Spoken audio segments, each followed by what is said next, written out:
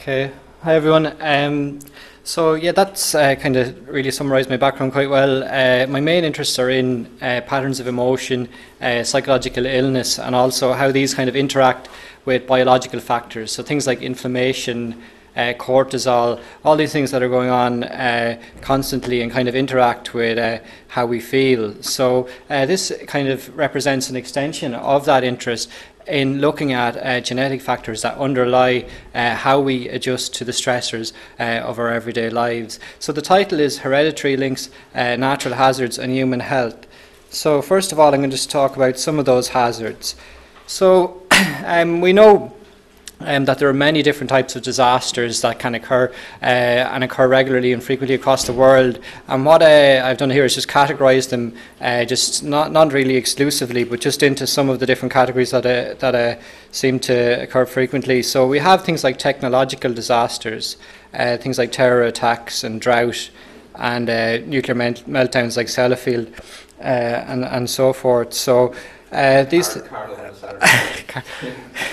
And Carlo on a Saturday night. No, so just to kind of get an idea of the magnitude of this, RAND have a database of terrorist attacks, and from 1968 to 2004, you can see that there was almost 20,000, about 90,000 people died in these, or were injured, and 25 people died in these. So it's a huge kind of effect, and we know from looking at 9/11 and attacks like this that there are reciprocal effects across, that kind of ripple across the population. So it's not just those that are directly affected. There is a kind of a culture of fear that's created by these. So it is interesting to kind of follow up people and look at how do they adjust to this and what kind of effects does it have on them. So there are also medical disasters like epidemics of flu that we know at the moment, and more long-term things like the HIV epidemics and TB and malaria. So that's just a kind of a brief overview of those kind of different disaster situations.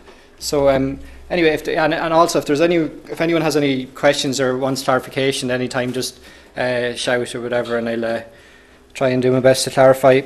So when I was looking at this literature of how do people adjust to disaster situations, the main review that I could find was by Norris in 2002. So what he did was he took 160 studies of how people reacted to disaster situations, and he looked at the period over 1981 to 2001, and what he found was that, as you'd expect, there were specific psychological problems, things like post-traumatic stress disorder, and then there was non-specific distress. Just people felt generally more stressed, but they wouldn't have reached the threshold for kind of clinical disorders. And there was also health problems and chronic problems in living and resource loss. And these health problems, they wouldn't necessarily be a direct result of the disaster in terms of increasing infections and things like that due to sanitation problems and things. It could be that the stress levels are leading to exacerbating current illness and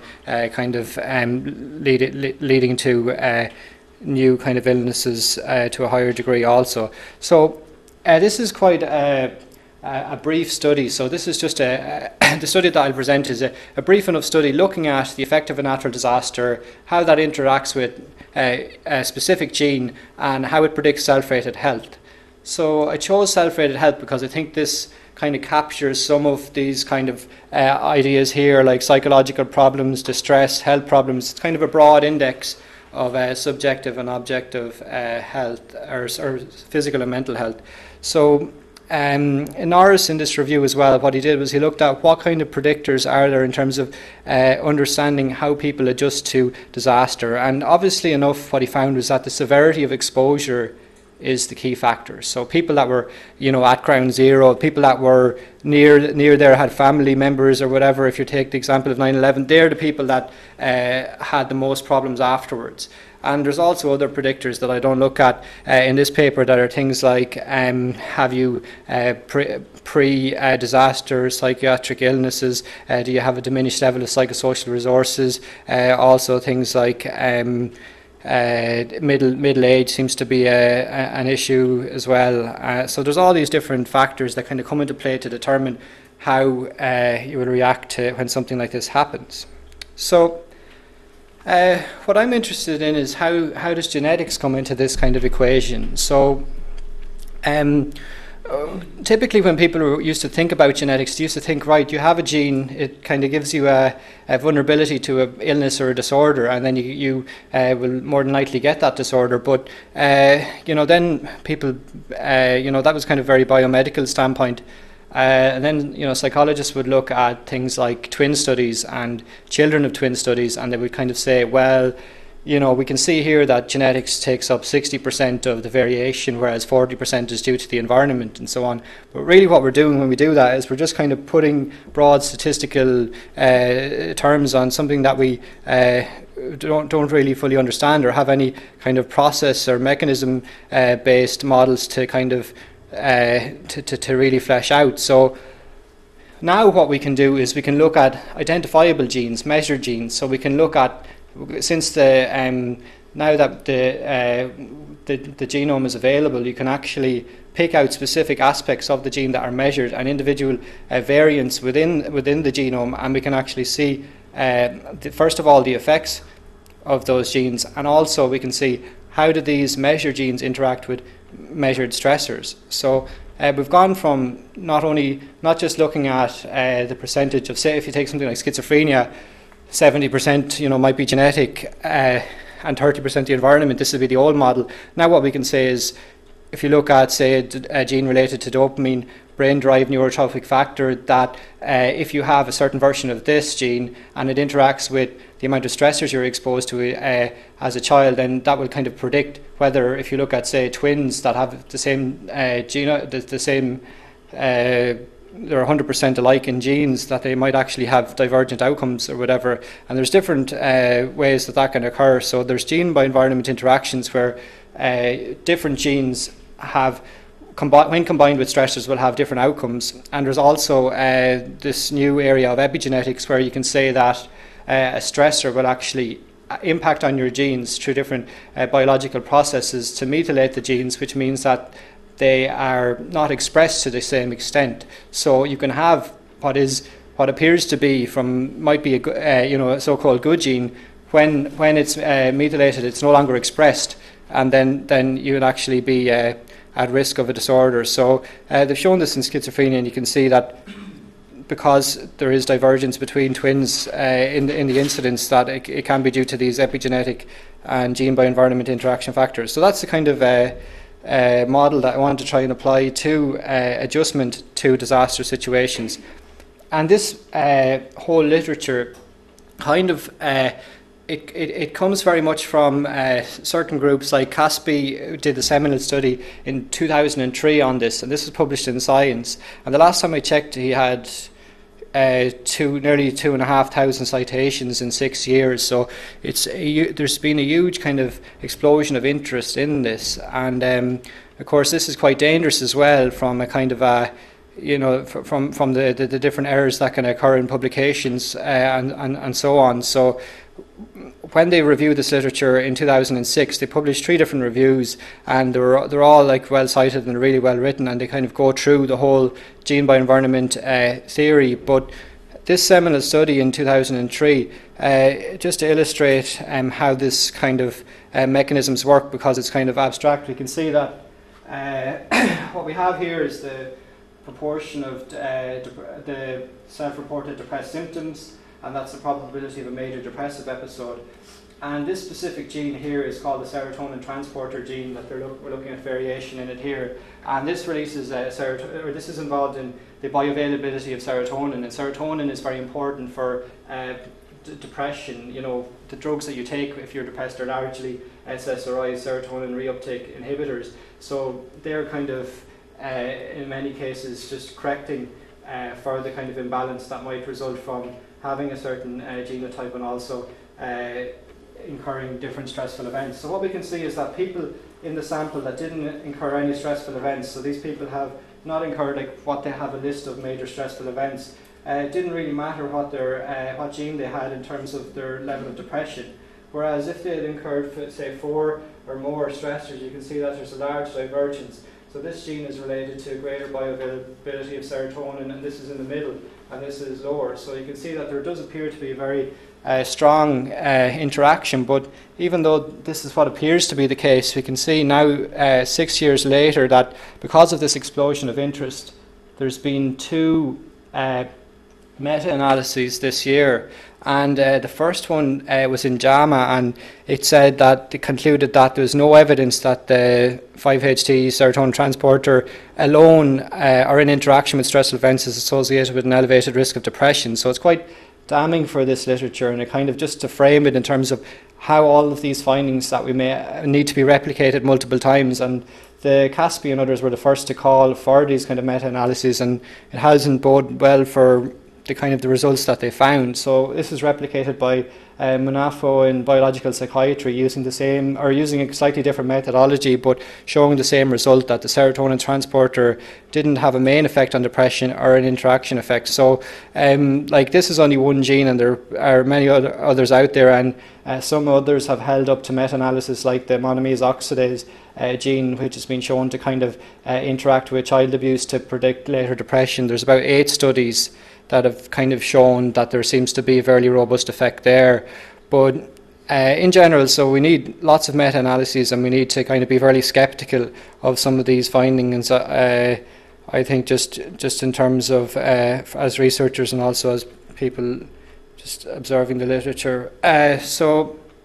Then just to kind of go into why gene by environment, or why disasters might be a better way to test gene by environment interactions than have been done previously. So if you think of say that last study where different versions of the serotonin transporter gene interact with the kind of stresses that you incur in order to predict your depression, but there is a problem here from a kind of a causal standpoint, in that your genes can also determine the amount of stressors that you encounter. So if I have a genetic vulnerability that is related to aggression and impulsivity, that can mean that I'm more likely to take risks to actually go out there and come in contact with these stressors, life stressors, to lose my house due to gambling or something like that. So it kind of shows that there is this correlation between your genes and the environment that can kind of confound some of these studies, though sometimes they try to control for it. And another aspect is that if my parents are likely to have a similar genetic profile as me, then if they have also this genetic risk towards impulsivity, they may treat me a bit differently, and that may affect again how many stressors I incur throughout my life. So there are these problems there. So one simple solution to this is to take stressors that are completely exogenous to the person. So there's no way that my impulsivity can cause an earthquake or can cause other natural disasters. So this idea is that your genetic profile shouldn't be related to something that is a natural disaster, and it kind of gives an ideal opportunity to test some of these gene by environment interaction effects. Your impulsivity could determine where you live. You could choose to live in an airport zone. Yeah, that's true. Yeah, so that's one thing that you have to consider. All right.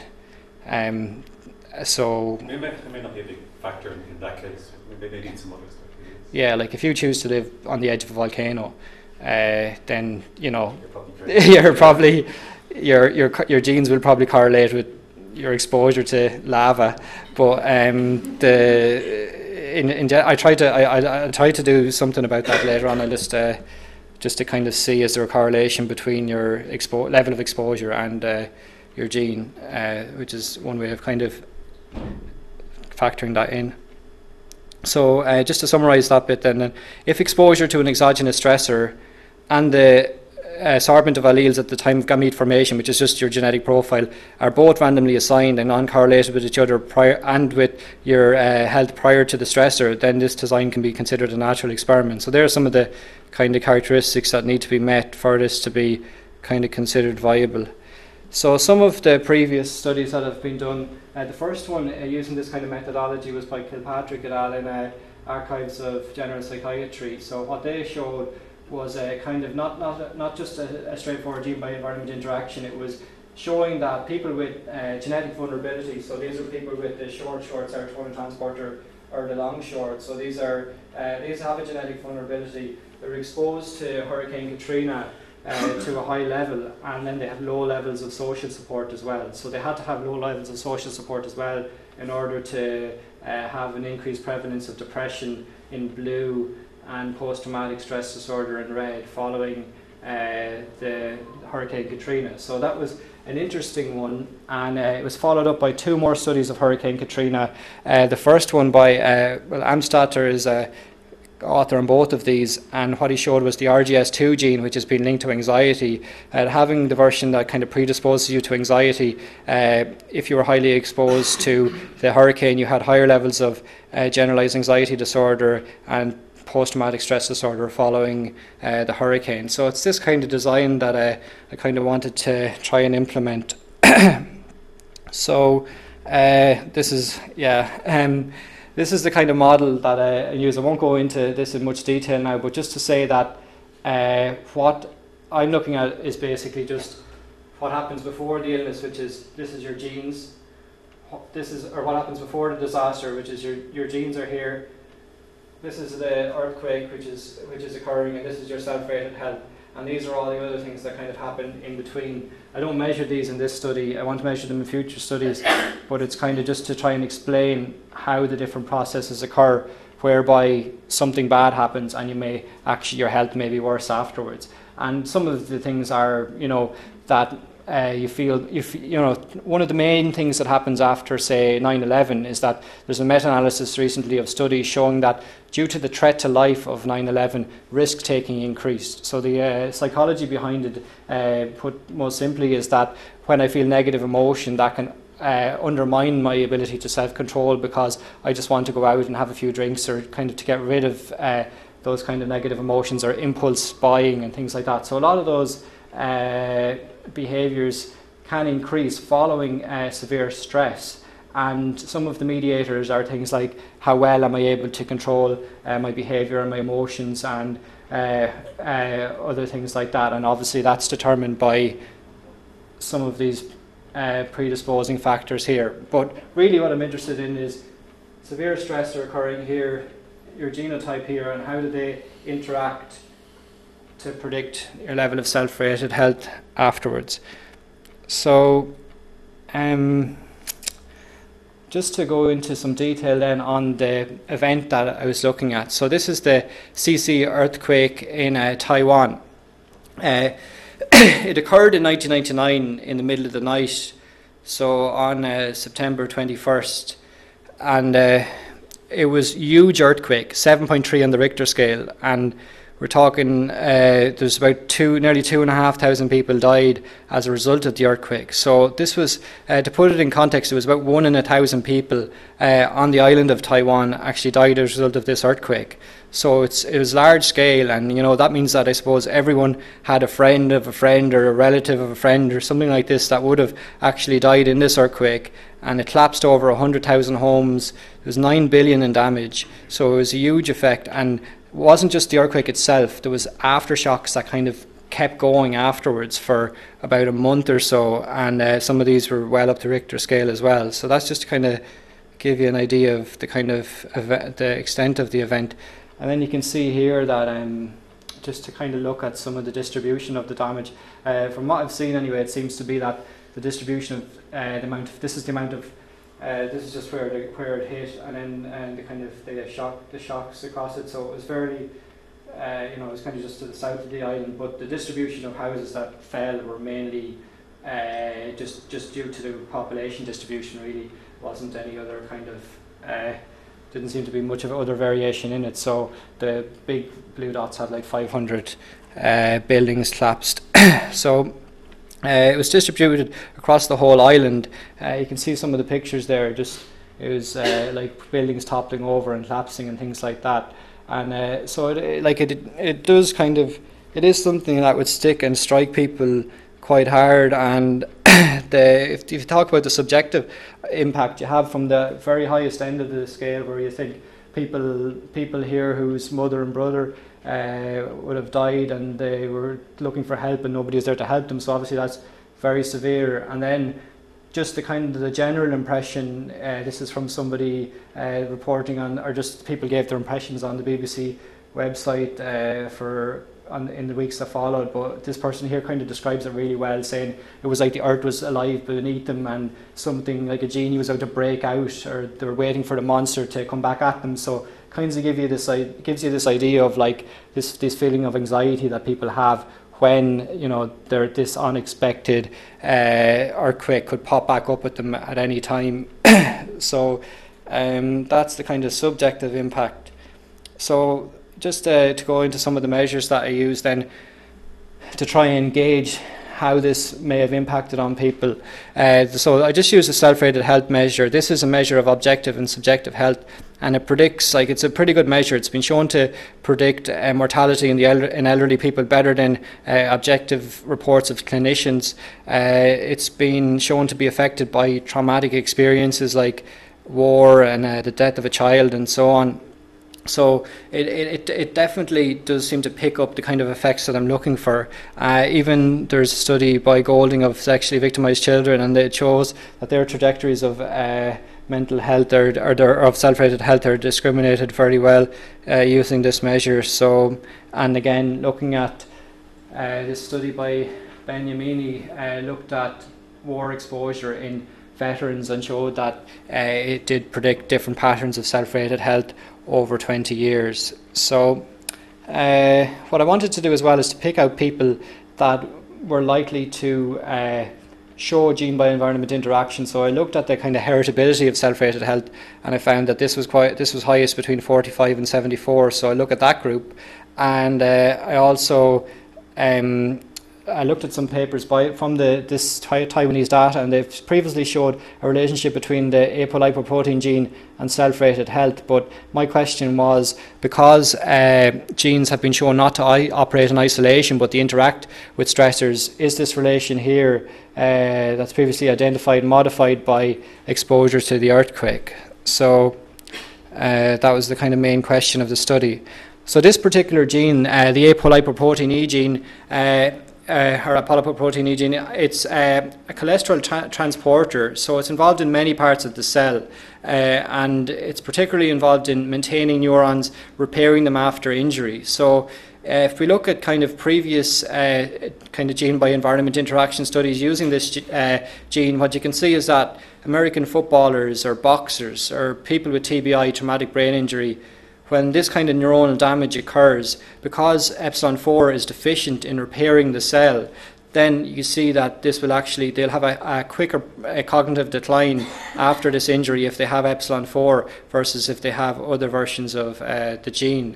So that's kind of a more physical impact, whereas what you can see as well, that there is divergence in patterns of depression following psychological stress. So people who are caregivers of those with Alzheimer's, which is, you know, it's very stressful, if they have epsilon 4, they actually don't, they find this process really stressful, and they have higher rates of depression following several years of caregiving. So you do kind of see this divergence based on which of these genes you have, your profile of these genes, and also what kind of stressors you're exposed to. So to go into some of the more biological studies then, these have been done with gene knockout mice, transgenic mice, and also with monkeys. And what they've shown is that they can make sure that the mice have copies of this epsilon 4 allele. And what it does is, when they're exposed to stressors, they get neuropathological changes in their amygdala. That's the fear center of the brain, and because that fear center is kicking off and reacting quite much when, or very much when stressors occur, you get higher levels of cortisol because the hypothalamic pituitary axis is dysregulated, and this can kind of lead to lots of different health effects. You know, cortisol can lead to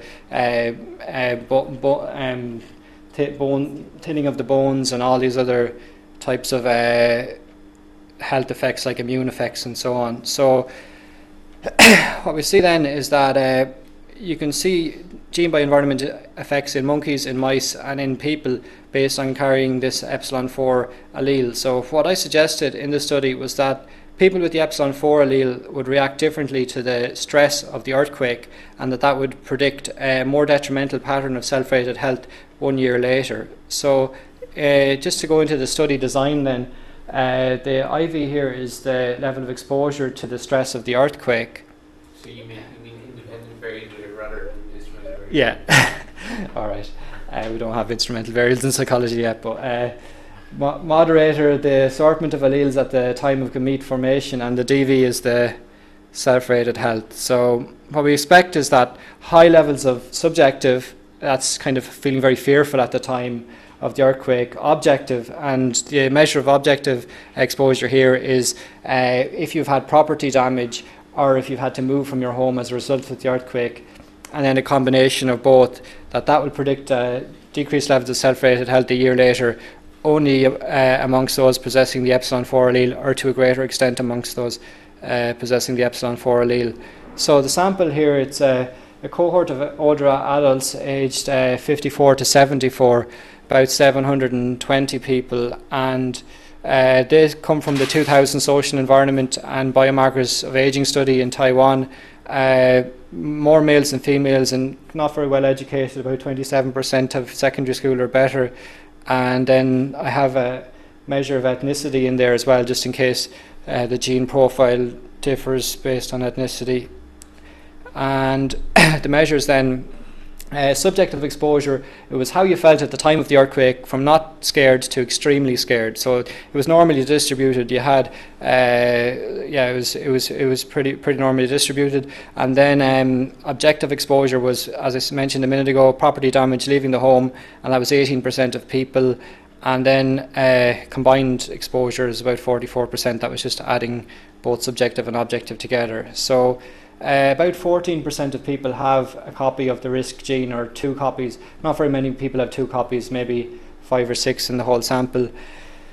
And then the dependent variable then was self-rated health, so from 1 poor to 5 excellent, and that was normally distributed as well. And I included some covariates, like because apoepsilon 4 is involved in Alzheimer's from the age of 75 onwards. Even though I'm looking at a younger sample, I wanted to control for cognitive functioning, just in case that was a problem, and it's also related to smoking. So This goes from 1 to 5?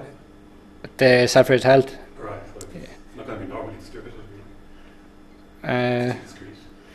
well, like, You've 5 bins, so it's it's like, it looks like a normal distribution, but yeah, could do with having a bit more resolution. So we need to do some preliminary analysis then, because first of all, we wanted to see are the people with apoepsilon 4 different than other carriers. So there was no difference on things like age and gender and education and so on. So it didn't seem to be related to those kind of demographic characteristics or cognition, anything that we looked at. And then what we wanted to do also, which is quite important, I think it's what Kevin mentioned, is that we wanted to see, was there a relationship between having the risk gene and being highly exposed to the earthquake, and there wasn't any relationship there either. So what we're seeing is that you could say that if you have a risk gene, that you're more likely to live in a neighbourhood where the housing structure is poor, and you're more likely to be experience this kind of damage. But that didn't seem to be the case in the data here. So that was kind of a preliminary analysis, and then we wanted to see is exposure to the earthquake randomly distributed as well. So are there people that are more likely to be exposed? And there was some groups there as well. So younger adults were more likely than older adults to experience the objective effects. So this is like having your property damage or having to move. So younger, when I say younger here, it's middle-aged people rather than elderly people, and I'm not sure why that's the case. So there was kind of a non-random component. I was surprised that there was no kind of education correlation with exposure to the earthquake. You'd imagine, like I was mentioning, that people from poor neighbourhoods where the structure of the housing was probably less secure, that they might have more damage and have to move from their homes, but it didn't seem to be the case. Could be a threshold effect in reporting or something like that. It seemed to be like just across the whole of Taiwan. And then females were more likely than males to report experience high levels of fear in response to the earthquake. So that's just non-random variation in the subjective exposure to the earthquake, or as people were reporting higher levels of fear. Do they report higher levels of fear in general? Probably, like in general, In yeah, normal life? yeah, they would. I think so. So this increased likelihood was so the main thing is that although there was a correlation between exposure and different demographic characteristics, it didn't differ by genetic, by whether or not you had the APO epsilon 4. So that was kind of important anyway.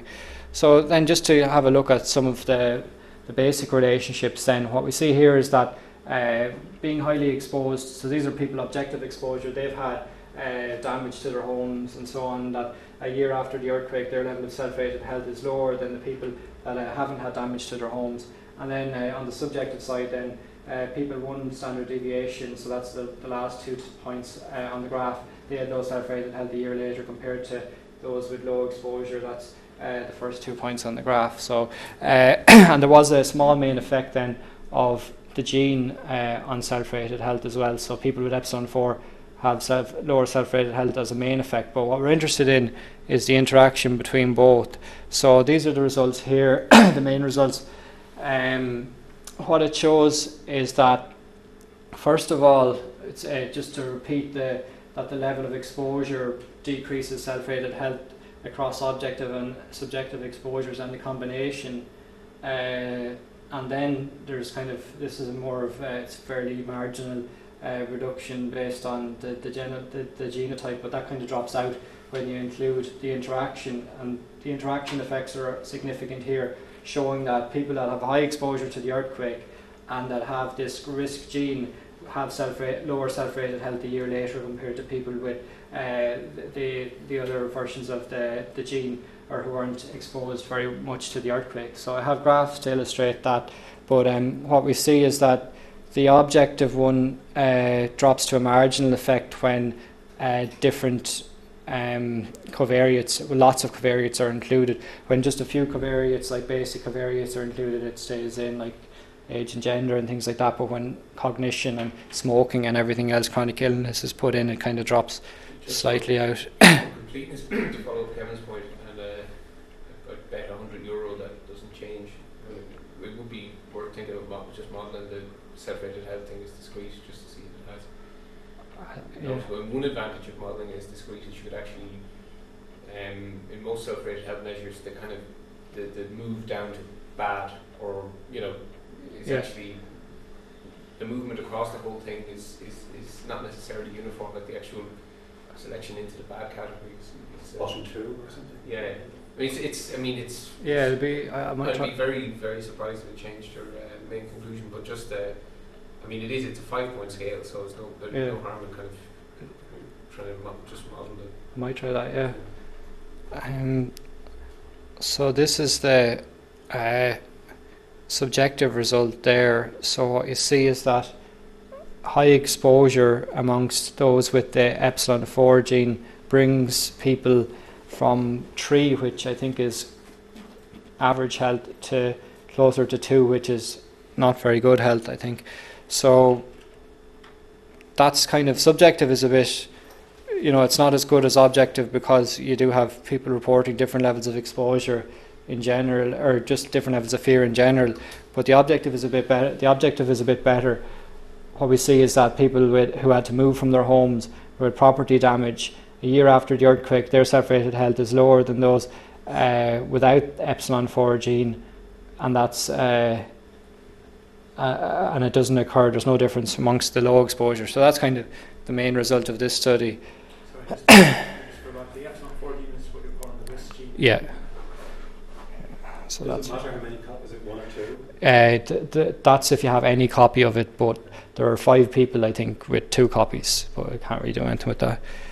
And then that's just when you combine both of them there together to subjective and objective, you get the same result, slightly more significant.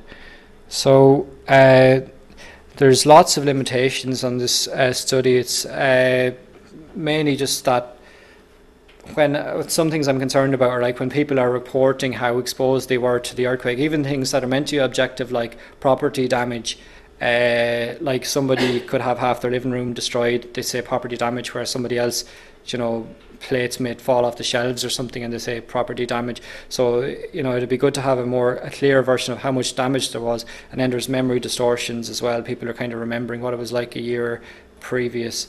So what we need is then longitudinal data then to kind of see, to make sure that these aren't differences that existed prior to the earthquake. And also I want to look at some of the mediating pathways, like in the model that I described. How is it that these stressors are getting under the skin, and how is it that they're affecting behaviour and maybe biomarkers, and then this is leading to maybe decrements in self-rated health. So just to summarise then, self-rated health, it's reduced in the APO epsilon 4 carriers who are either subjectively perceived the earthquake as disturbing, or for whom the event had severe personal objective consequences. And the difference then in terms of the health was half a standard deviation on the objective measure. So people who are objectively exposed and had the risk gene moved from average health halfway to not so good health. And the conclusion then is that potentially exogenous stressors can interact with genetic vulnerability to explain trajectories in physical and mental health. So this is kind of like one of the preliminary study to kind of follow up with more detailed measures with this kind of a paradigm. So that's it. Great. Let's take some questions before we give it stand away. Well, Martin, You first, I say. and then- This is what you're saying, but there was a program on the BBC a few weeks ago about the way genes and environment interacts, in the sense that is that what you're getting on? Like Yeah. it wasn't so much that you have certain genes and you live in an area that affects your health, but actually it affects your genes as well. So they got two twins, Yeah. whatever. One of them went to the North Pole or something for a year, and they came back and their genes were actually Oh yeah, modified. yeah, Some new area of genetics. yeah. That's epigenetics, but it's slightly different. But what I'm saying is that say there's good gene and bad gene, something happens, and then if you have the bad gene, then because you don't have enough genetic resources, if you could think of it that way, you react poorly to it, and so that means that these two people with these different genes will have different outcomes. Whereas the epigenetics, what it's saying is that the environment will impact on both of those genes, potentially to the same extent. So it'll actually it can reduce this one down a little bit, and this one down a little bit. So it's having a main effect on the expression of those genes. So what we're seeing is that the environment is passing through the genes to the outcome. So it's slightly different rather than actually interacting with them. So what we'd see with the interaction is that people with the genetic vulnerability would have far worse outcome compared to someone without the genetic vulnerability when the stress occurs, rather than just the outcomes being reduced slightly in both cases. So it's not like feedback in the sense, you can't have one and the causes the other because it's sort of there's a loop or something. Or so if that's true. Like, and I have that in the model as well. Like if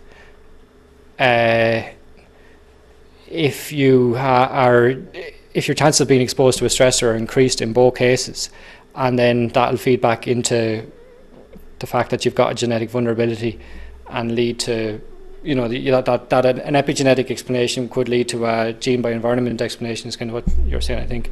Yeah. Mark? Michael, have you done other analysis comparing the effects of people with the genetic vulnerability and people without the genetic vulnerability, ignoring the presence of some external shock?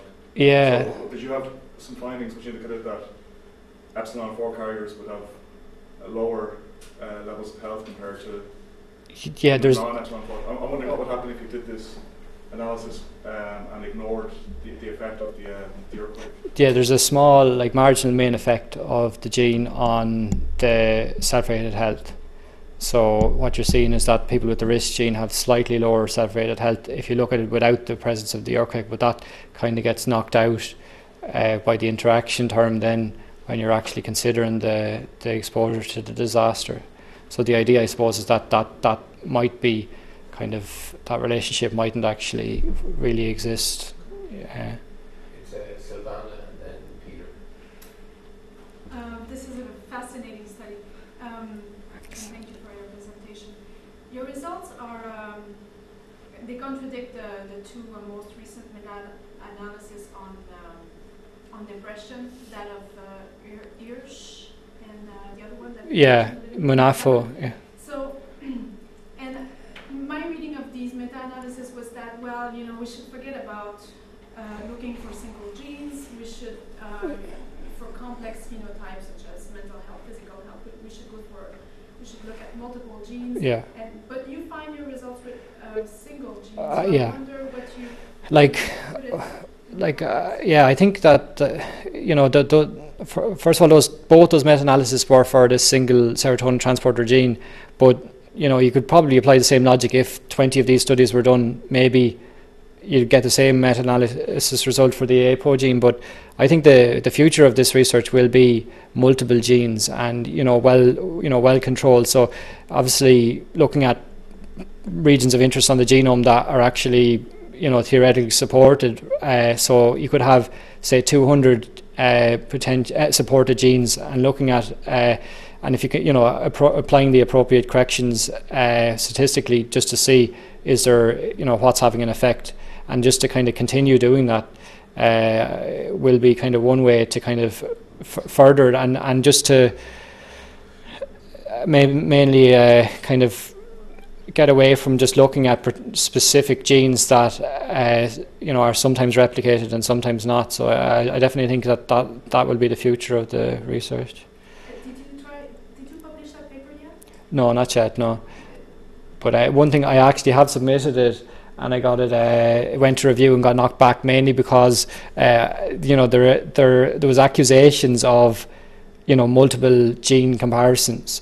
There's databases with 50,000 genes, and they're like, you picked one gene that worked and you published it, or you wanted to publish it, but like there is actually, it's a 2000 study, so it's not that new in that it only actually has that one gene marker in the study. So it's it's kind of, I guess I just needed to emphasize that a bit more or whatever, that it wasn't multiple testing or whatever. And a good justification, I guess, for picking that gene. That was the only one there, yeah. It seems convincing. Yeah. Yeah, I think it was Peter and then Bruce. Just a slight diversion maybe, but I'm thinking about the maybe migration literature. So I'm wondering if there's anything interesting going on with the ethnicity. You might expect that the mainlanders are only 13% of your population. Is there anything interesting with their frequency or the coefficient of ethnicity within them? Yeah, there's. It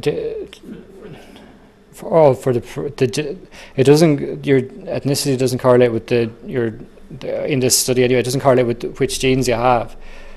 In terms of like, there is no, the epsilon 4 isn't overly represented in the mainlander group or anything like that, or underrepresented it. But I'd like to see, for this kind of study as well, it'd be worth taking into account, did they leave back to the mainland? Are the mainlanders that are left, different? Is that why there's no it could be one reason why there's no correlation between education and exposure to the earthquake, because the people that were highly educated, well, I don't know if you could see different migration patterns anyway that could have results on the effects on the results. And do you know if there is some systematic difference between in the level of social reproductive health between those who carry the gene and those who carry not the gene?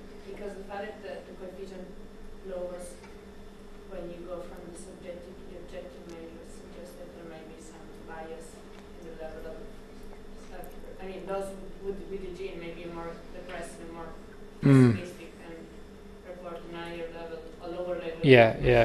Yeah, that's definitely a possibility. But I don't think I can control for it. It's definitely a possibility. That's why the objective is a nicer measure in terms of, you know, it's not correlated with, it shouldn't be correlated with the gene compared to the subjective measure might be. Yeah. Dave? Just on that point, might a way to get at it be to see how self-reported health or self-reported subjective exposure predicts objective exposure across the different genotypes? That if the coefficient on subjective exposure is different in predicting objective exposure.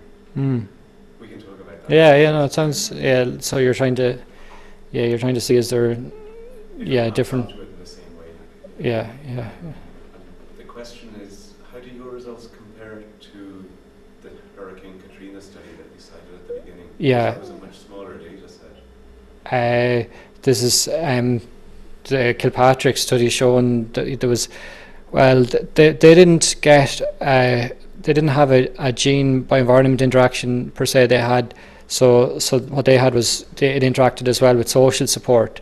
So, I suppose the result that I got was a little bit stronger in that you didn't, you know, they wouldn't have seen the result I had. They would have seen there's no effect of, you know, exposure and genotype, but there is an effect when you consider if you have a high or low level of social support. So that's kind of what I would have liked to have social support in this data as well to see was it a greater effect amongst those with the low social support and the epsilon 4 gene, which is probably what you'd expect.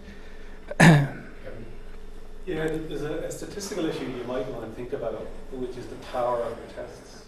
Yeah. Because, so it may or may not be an issue. When you have, if you have small effect sizes and modest samples, and modest could be hundreds or thousands, then the power of your tests may be quite low. Yeah. So I know this from the handedness literature where you're looking at something correlated with handedness. Well, like say depression, well, X% have depression, 10% are left-handed. Yeah. So the number who are both is very small. Yeah.